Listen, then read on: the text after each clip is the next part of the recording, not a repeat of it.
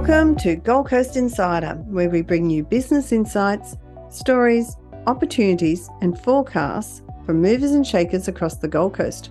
I'm your host, Estella Rodiguero. I'm CEO of Regional Development Australia Gold Coast. It's my pleasure to welcome Stephen Harrison as my guest today.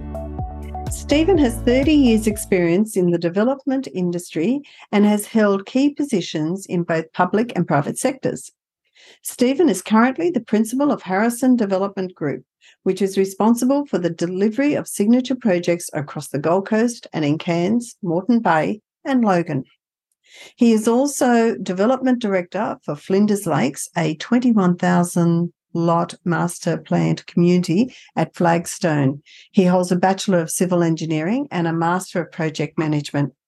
He is the past president of the Urban Development Institute of Queensland in 2016, having been a past president of UDIA Gold Coast Logan branch.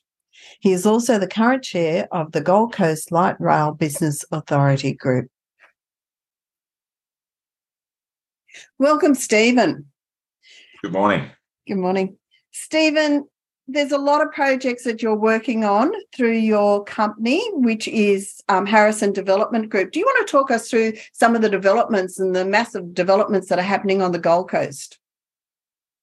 I think firstly, it's an exciting place to undertake development on the Gold Coast. And I say that because the Gold Coast has historically grown very quickly, but also produced some standout developments, not only nationally but globally, and so it's exciting to be a part of that. Some of those projects that I'm involved with that you mentioned are high-rise developments or medium-rise developments, so ranging from Chevron Island all the way down to Balinga and Kira, so anywhere between 9 and 19 stories, and predominantly aimed at residential, so owner-occupiers and lots of communal facilities and so forth.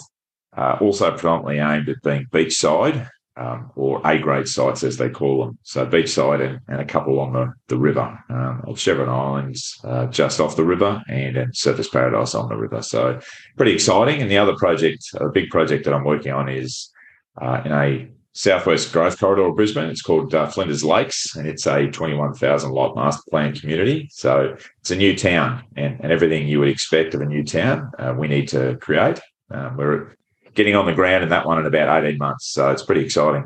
It is exciting times. And that brings me to a really interesting conversation. And there's a lot of word about, the Gold Coast has been driven by growth, a lot through migration, domestic as well as international. And this has impacted on real estate prices. Can you talk us through what's happening in those prices in real estate on the Gold Coast? So that's the one I'll go back to go forwards, if that makes sense, and it will when I explain it. So about 40 years ago, Gold Coast was not in the top 100 towns or cities in the country, and it's grown now to become the sixth biggest, and it's been the strongest growth of anywhere in the country, really, over that sustained period. So Bernard Salt wrote a book about sea change, and really it was predominantly focused on the Gold Coast.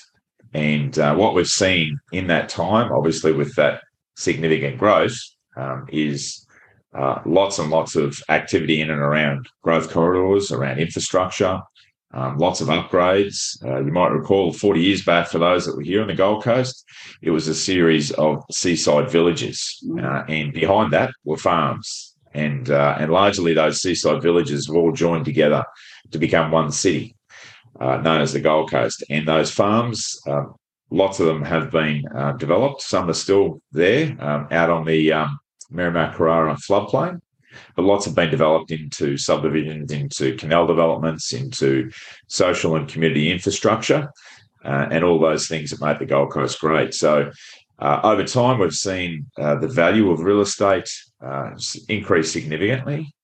Historically, there were a lot of people that saw the Gold Coast as a day trip from Brisbane, or they had their holiday home here on the Gold Coast. They'd come down on the Friday, they'd open it up, a bit like a permanent tent, open it up on the Friday and then close it back up again on the Sunday night, drive back up the highway back to their house in Brisbane. And why wouldn't you come to the Gold Coast? Absolutely. that brings me to so a lot of building around the corridors. We've got a lot of migration that's came to the Gold Coast, and that's been evidenced through that COVID period.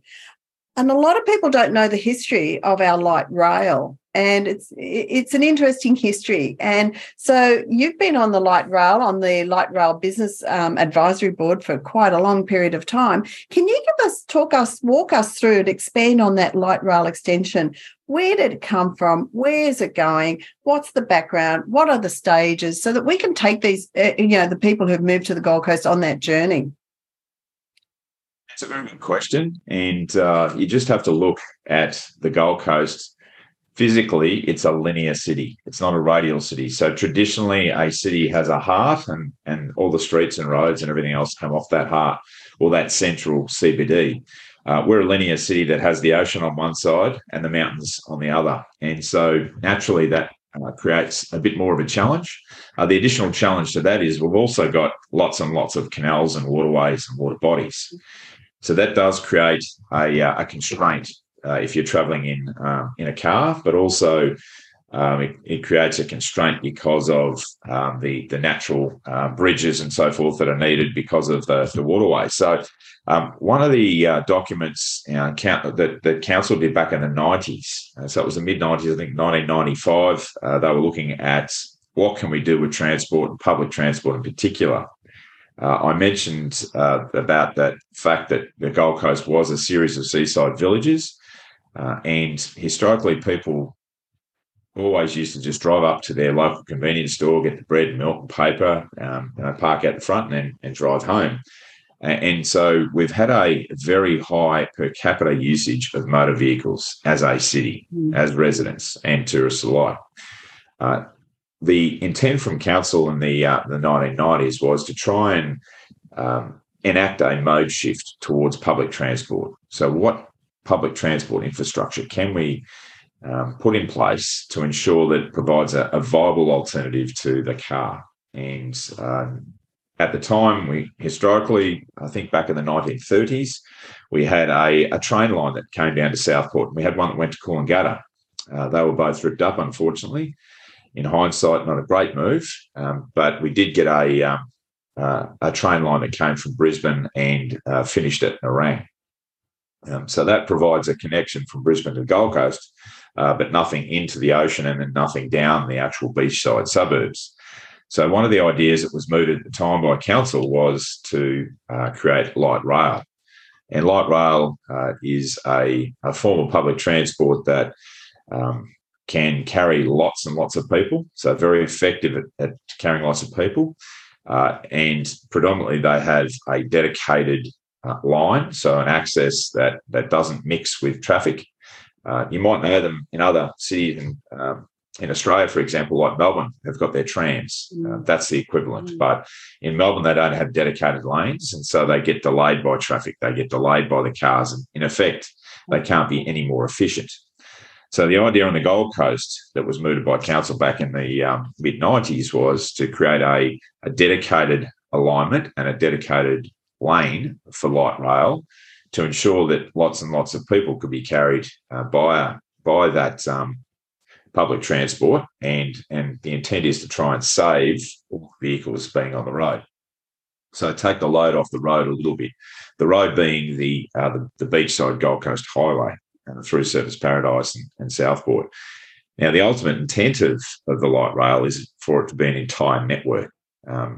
So it would be a network that travels down to and across the border, obviously the Gold Coast Airport, up to the heavy rail at Helensvale, and also potentially east-west connections out to Nerang and Harbour Town and out to West Burleigh and so forth.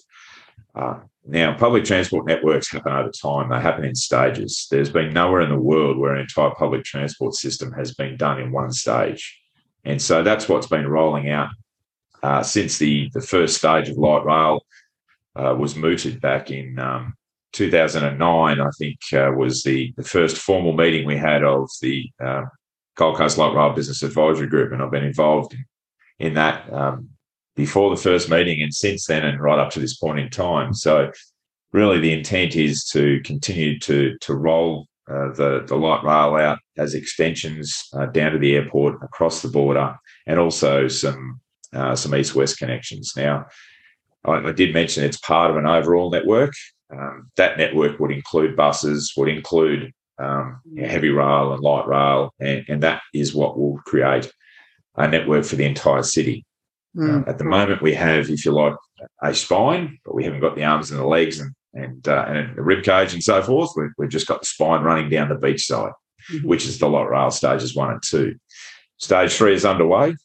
It's due to be completed in 2025, and at the moment, it is performing very well in stages 1 and 2. In fact, the patronage levels are up to and about 120% of pre-COVID levels. Now, that's extraordinary because it's the only form of public transport in the country that is exceeding pre-COVID levels. So, it's quite extraordinary how well it's been used by locals and tourists alike.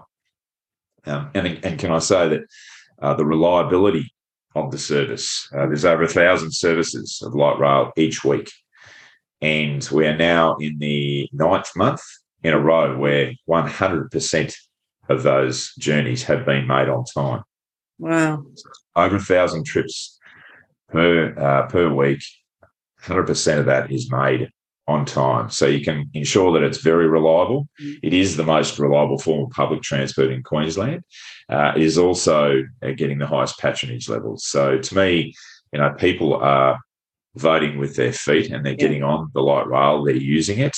We've now had 70 million trips on light rail since it started in 2014. So it has been a very big journey for light rail, but it's been one where the Gold Coast has historically been quite poor in its use of the motor vehicle, very high per capita usage, but it's seen a mode shift of about 25% towards light rail. So to me, that's quite amazing that there's been such an evolution towards light rail.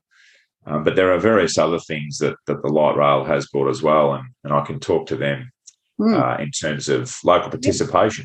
Yeah.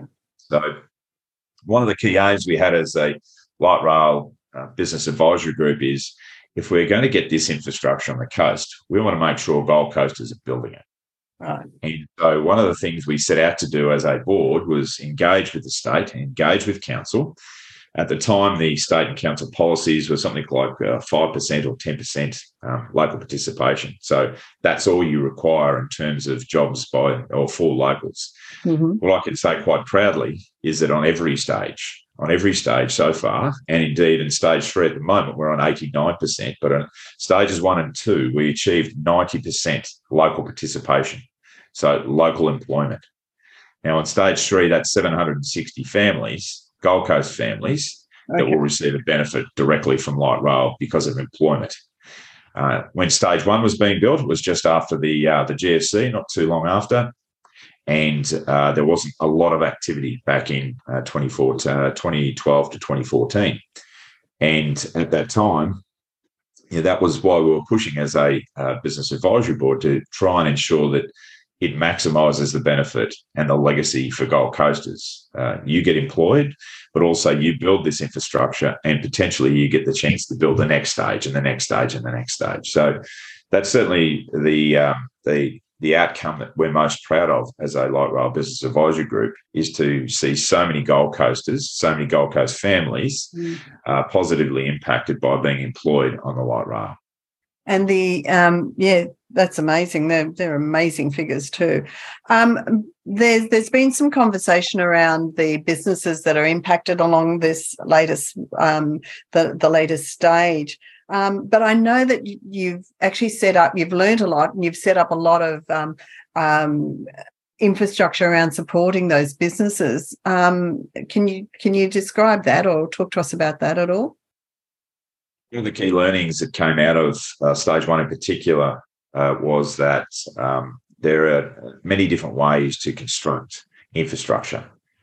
What a business wants certainty and confidence. They want certainty to know when the work will occur and for how long it will occur, and where. So when, where, and when. And that's what we've tried to ensure, that in stage 2 and stage 3 now under construction, the methodology used by the contractor is one where they can at least say, okay, your business is here. We're going to do this section on this week. Mm-hmm. And it's going to take 2 weeks to do it. So you know that in terms of the biggest impact on your business, it will be for that period, because we're going to segment it so that it's just and then the next bit, and then the next bit, and the next bit. So the methodology is used. Traditionally, you would just open the whole site up. You would do, all the underground works. You would do then, all the various components of the project in one go. Mm-hmm. This is more complicated because there are so many businesses and so many underground services and the like, where you need to maintain continuity of service, continuity of business. And so our focus as a business advisory group has really been to ensure that there's minimal disruptions to any of the businesses that front the light rail construction works, and the communication with each of the businesses. We've said to the consortia that they have to communicate regularly, and when they think they've communicated enough, they need to communicate again and again to ensure that each of the business owners are aware of what activity is being undertaken, where it's being undertaken, and when it's being undertaken. Excellent. So this stage should be completed about 2025, I think you said. When do we expect the next stage going? And that will end at the airport, the last stage of that, or not the last stage, but the next stage on. When do you expect that will, we'll get a light rail to the airport? That's a very good question. If we think about the Olympic Games in 2032, and we take one step back, we think about the Commonwealth Games in 2018. One of the key deadlines that we had in 2018 for the Com Games was the completion of stage 2 of the light rail. And it provided a deadline to get those works done. Now, the good thing about 2032 is it's all about trying to ensure that we do have a deadline for infrastructure upgrades or commitments, federal and state commitments of funding of various activities and infrastructure throughout the city. If we work backwards from 2032, and it definitely does need to be completed to the airport and to the border before then. So normally you would have 18 months of operations to test the system. So if we take that back, that's then 2030 that it needs to be completed and operational. You might have seen the press in the last week that the 19th light rail vehicle has actually arrived here in the city from Europe. There are another 4 of those coming shortly. So they'll be tested and tested and tested over the system in coming months before they're put into operation in stage 3, which is 2025. So if we need stage 4, let's call it, down to the airport and to the border done by 2030, if we work backwards, the construction period for that stage is going to be 3 years, I would suggest, 2 to 3 years. Now, again, it's only taking that long because it's segmented into pieces to ensure that any impacts or potential impacts are minimised. And various components, there are 2 bridges that need to be done. So they'll be separate parts of that project. But coming back from 2030, coming back 3 years, construction 2027, the process you have to go through is you have to do a preliminary business case to all levels of authorities. You've got to then do a detailed business case. And that business case does take a lot of time, but it does actually give Infrastructure Australia, which is the federal body that engages directly with the federal government, sufficient time to review, consider, and hopefully support the project. So this is the standard process that you have to go through with big infrastructure projects that receive local, state and federal funding. It's a formal process that each project throughout the country needs to go through. So going through those gates, we really need to have our preliminary business case done this year and submitted this year. So timeframes wise, we need to get that work underway now. Yep, I understand. All right, so putting both hats on at the moment, they were talking about the development industry. Sources are saying that there's going to be a rush by developers to gain approval for projects along that future light rail route. So have you seen that happening? Has that been a theme that's started to occur, or has it occurred?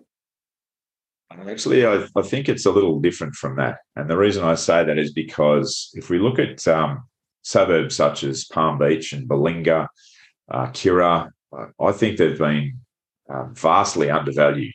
And so what has been occurring, particularly in somewhere like Palm Beach and Burleigh in the last couple of years, is people have actually realised how amazing those locations are and the lifestyle benefits those locations provide and the value for money that they still provide. And I know bringing investors from, when I say investors, I mean institutional investors, funders, those sorts of people are looking to invest in projects to the coast and show them through some projects that are just finished.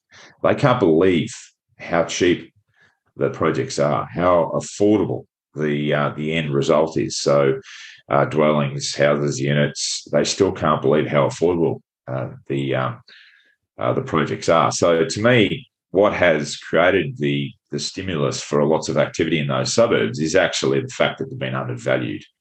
And locals and tourists alike have understood now and jumped on it, and they are purchasing and living in those areas and adding to the social fabric of those areas. And it's making two things happen. One is obviously it's putting a lot of money into the local area. It's getting busier, but also there's more cafes, restaurants, and social and community infrastructure that's been built in those locations, which the locals and the residents can benefit from.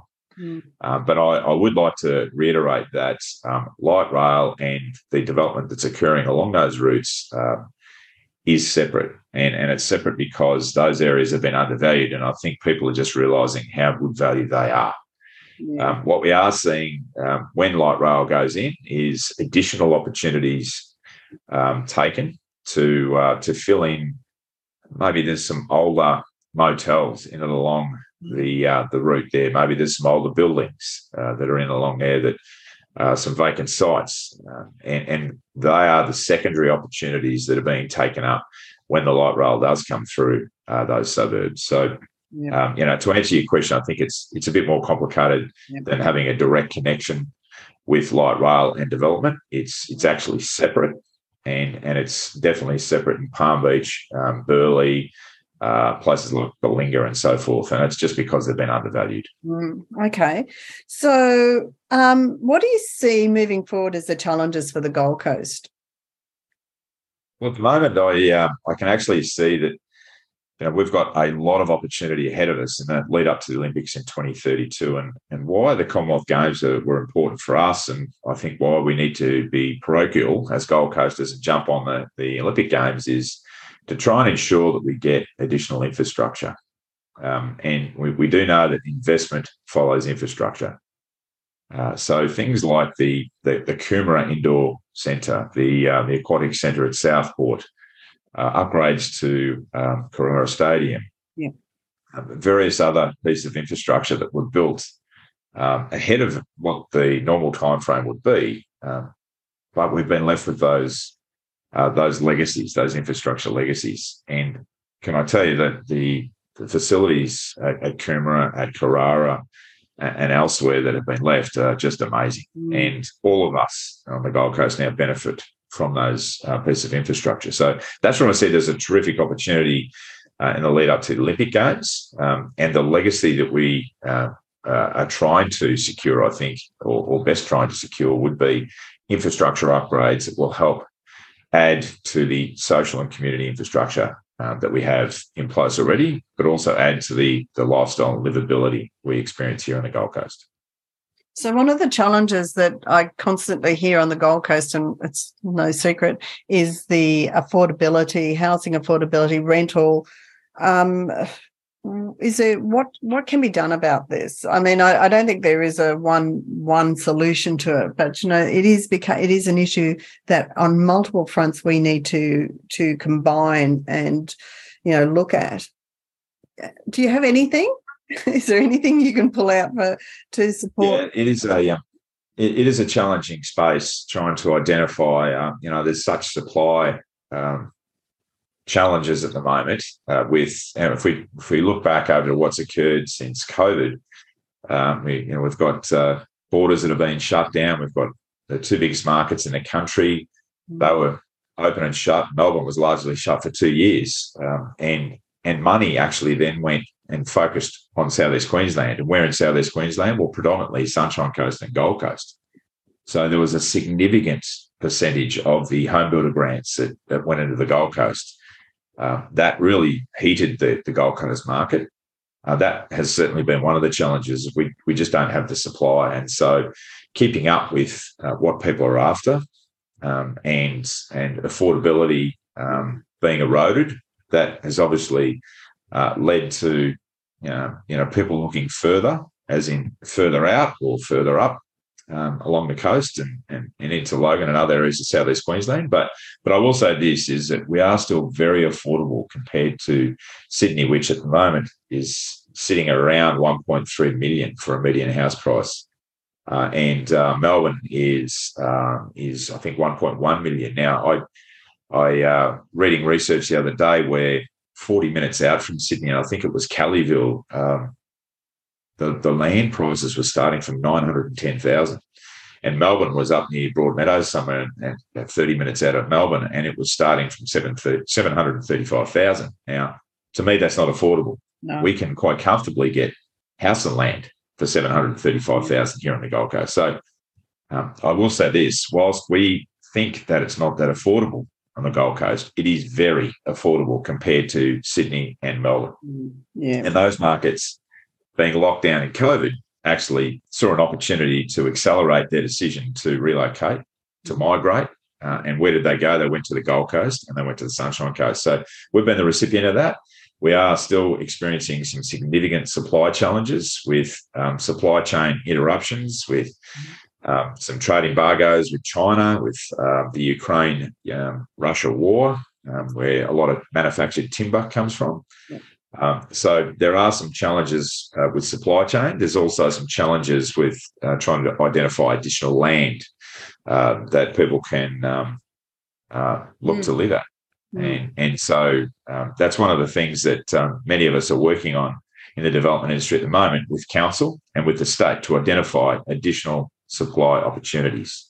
More land, land that's readily available, land that can be serviced in a sequenced way with infrastructure that's not going to be expensive, overly expensive to do so. But I will say that there are a lot of opportunities also in infill development, as they call it, the missing middle. So it's those lots or those pieces of land that are actually already in suburbia, already in suburbs, but there's been no activity on them. They're either vacant or they're underutilised, or they're in a pretty old and substandard condition. So gentrification is the word that's often used. It's the gentrification of those sites and of those buildings to be replaced with better and new developments and or housing opportunities for Gold Coasters. And it is important that we provide all demographics with housing. So affordable units, affordable lots, house and land, townhouses, and then into the obviously existing areas which are a bit less affordable. Yeah, no, totally. So moving on, 2032, it's not really that far away. How can the Gold Coast take advantage of the 2032 Olympics? Well, I absolutely think that if we can get some additional infrastructure funding for things like heavy rail, light rail, upgrades to existing stadiums and infrastructure that we have in place, I think that it will be incredibly important to be as selfish as we can in those upgrades and try and get as much as we can. I agree. There were a number of sports that could have been held on the Gold Coast in 2018 and weren't. So, I'd be saying to the state and particularly those that are the decision makers to look to the Gold Coast. We've held the 2018 Commonwealth Games very successfully. We've got infrastructure in place. Yep. If you need it to be a bit bigger, then extend onto it. It may be better than creating an entire new stadium at a significant price. So, one thing that they always do try and ensure that they avoid is any creation of any white elephants or infrastructure that's not going to work, or athletes' villages and so forth. So I would say look towards the Gold Coast as an opportunity to create something at a pretty good value for money solution, because lots of it is already here. Yep, absolutely. I totally agree. Finally, you grew up in country Victoria. We'll forgive you for that because you've been here a long time. And your parents came up for a holiday when you were 10. So what is it about the Gold Coast that you love about it? Yes, my story mimics, I'm sure, thousands of others that are living now on the Gold Coast, in that I was born in Melbourne. I came up with my parents and family on a holiday here because we'd heard a lot about the Gold Coast. And I think it was the second trip we made a decision as a family. Obviously, Mum and Dad did, and that was it. Gold Coast was amazing. I drove across the Sundial Bridge for the first time and saw all the blue water, the broad water, the buildings, the ocean, the hinterland, and that was it for me. I was convinced. Coming from a town of 5,500 people, but also what struck me is there was at the time and has been since a real have a go attitude, and an attitude that nothing was impossible, which is something that I just really liked. I was fortunate to go to school here to get my uni education and qualifications here at Griffith. It's a good example, actually, because at the time it was one building. Wow. And look at it now. Yeah, absolutely. So, it's quite amazing the growth that's occurred, but it's occurred in a way that it is now one of the top 200 universities globally, which is an amazing result in such a short period of time. For me, the Gold Coast is a place where it certainly is lifestyle, but it's proximity, its accessibility. Everything's a lot closer than if you lived in Sydney or Melbourne. You've got to drive half an hour here, half an hour there, an hour here, an hour there. It's not like that on the Gold Coast. So I think if you live anywhere in the Gold Coast, you've got all your facilities within 5 or 10 minutes. So that's what I see as the great benefit. The other thing is, of course, coming from country Victoria, but even Melbourne, is the fluctuations in the weather. I think Queensland offers an amazing lifestyle decision for people in terms of the amount of sun we have. 287 days on average sun a year. It's just fantastic. So and again, it's still relatively affordable compared to Sydney and Melbourne. So for me, there was no choice, and I've been lucky enough to do a bit of travel since living on the Gold Coast, which has been 40 years now. And the more you travel, the more you see that the Gold Coast really is the best place in the world. And you would have seen a lot of change on the Gold Coast. I mean, we now have 3, world-class universities. We have, we have a massive space industry. We have an incredible advanced manufacturing that happens here, not to mention the Gold Coast Health and Knowledge Precinct and that medical. So the changes, there's been a lot of changes, but do we need to make sure that we somehow protect what the Gold Coast is? Is there a need to do that? So what has been the case with Gold Coast, I mentioned earlier that it's grown so quickly. It wasn't in the top 100 towns or cities in the country 40 years ago. It's now number 6. What we did see in those early growth periods in the last 40 years is we saw a lot of fluctuation, a lot of boom and bust and cycles. If they were felt anywhere, they were felt most significantly on the Gold Coast. So you talk about boom and bust and the GFC and so forth. The Gold Coast was quite susceptible to those fluctuations in the market. What I do see now is that as the Gold Coast is growing, it's becoming more diverse as an economy. So historically, it was all tourism and it was construction. Yeah, you just have to have a look at the Health and Knowledge Precinct, I think, which is a focus of one of the previous podcasts you've done. Yeah. The Health and Knowledge Precinct is incredible. It's important globally. Yeah, and that was really a result of focusing on that particular location and looking at a number of catalytic infrastructure, but also catalytic vocations, and a focus on health and knowledge and innovation, economic development, and it's now worth billions and billions and billions of dollars. The reason I mention that is because it's making the Gold Coast as an economy more robust, more diverse, And so it's not just tourism and construction. Now it's also health, education, innovation, space, you mentioned. So what that's doing is it's actually making us more robust in terms of, times of boom and bust. We don't feel that as much anymore. So we might not be growing as quickly, but we're more stable. So we're not doing a lot of this anymore. We're actually more stable. We're growing with more structure, and we are now a serious competitor to Brisbane. It acknowledges that to Sydney and Melbourne. We weren't taking that seriously originally. So that's what I see, that with the Gold Coast, there's terrific opportunity in coming decades to really focus in on our areas of specialty, and the Health and Knowledge Precinct is one of those. Yeah. The 3 universities is another. Yeah. That really presents us the blank canvas we've got, the framework here naturally, we've got an advantage over everyone anywhere in the world. So we're now populating that with the right infrastructure that's making it a real destination. And that's what we've seen in recent years. If COVID's done anything, it's taught companies that people can and their staff can work remotely. And if they can work remotely, then where do they want to be? And people are saying, via their feet, via migration numbers, they want to be on the Gold Coast. Yep, absolutely. What a good way to end this conversation. And I seriously could keep talking to you for about the next half an hour, but I know we can't. But look, I just want to sincerely thank you. Your insights are amazing. I have absolutely enjoyed speaking with you. Thank you, Stephen. Thanks for your time. Thanks for listening today. For a complete list of podcast episodes and transcripts, go to rdagoldcoast.org.au/podcasts. And don't forget to follow us on Facebook, LinkedIn, or Twitter.